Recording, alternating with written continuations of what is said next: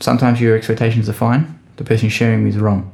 Sometimes your expectations are fine and the person doesn't know how to care. Sometimes your expectations are way too high and you're still sharing with the wrong person, but they're too high and no one can meet the bar of knowing that to show you that you're heard. So you need to pull that bar down or address what it is that you need in you to have that bar so high. Like how come someone has to go so high to meet that need of you being heard? Like it's like, on the drama scale, why are you a 12 out of 10? When 10's the top, why did you go to 12? Ask yourself those questions. These are hard-hitting questions and they'll change your life once you get them down. They're quite good.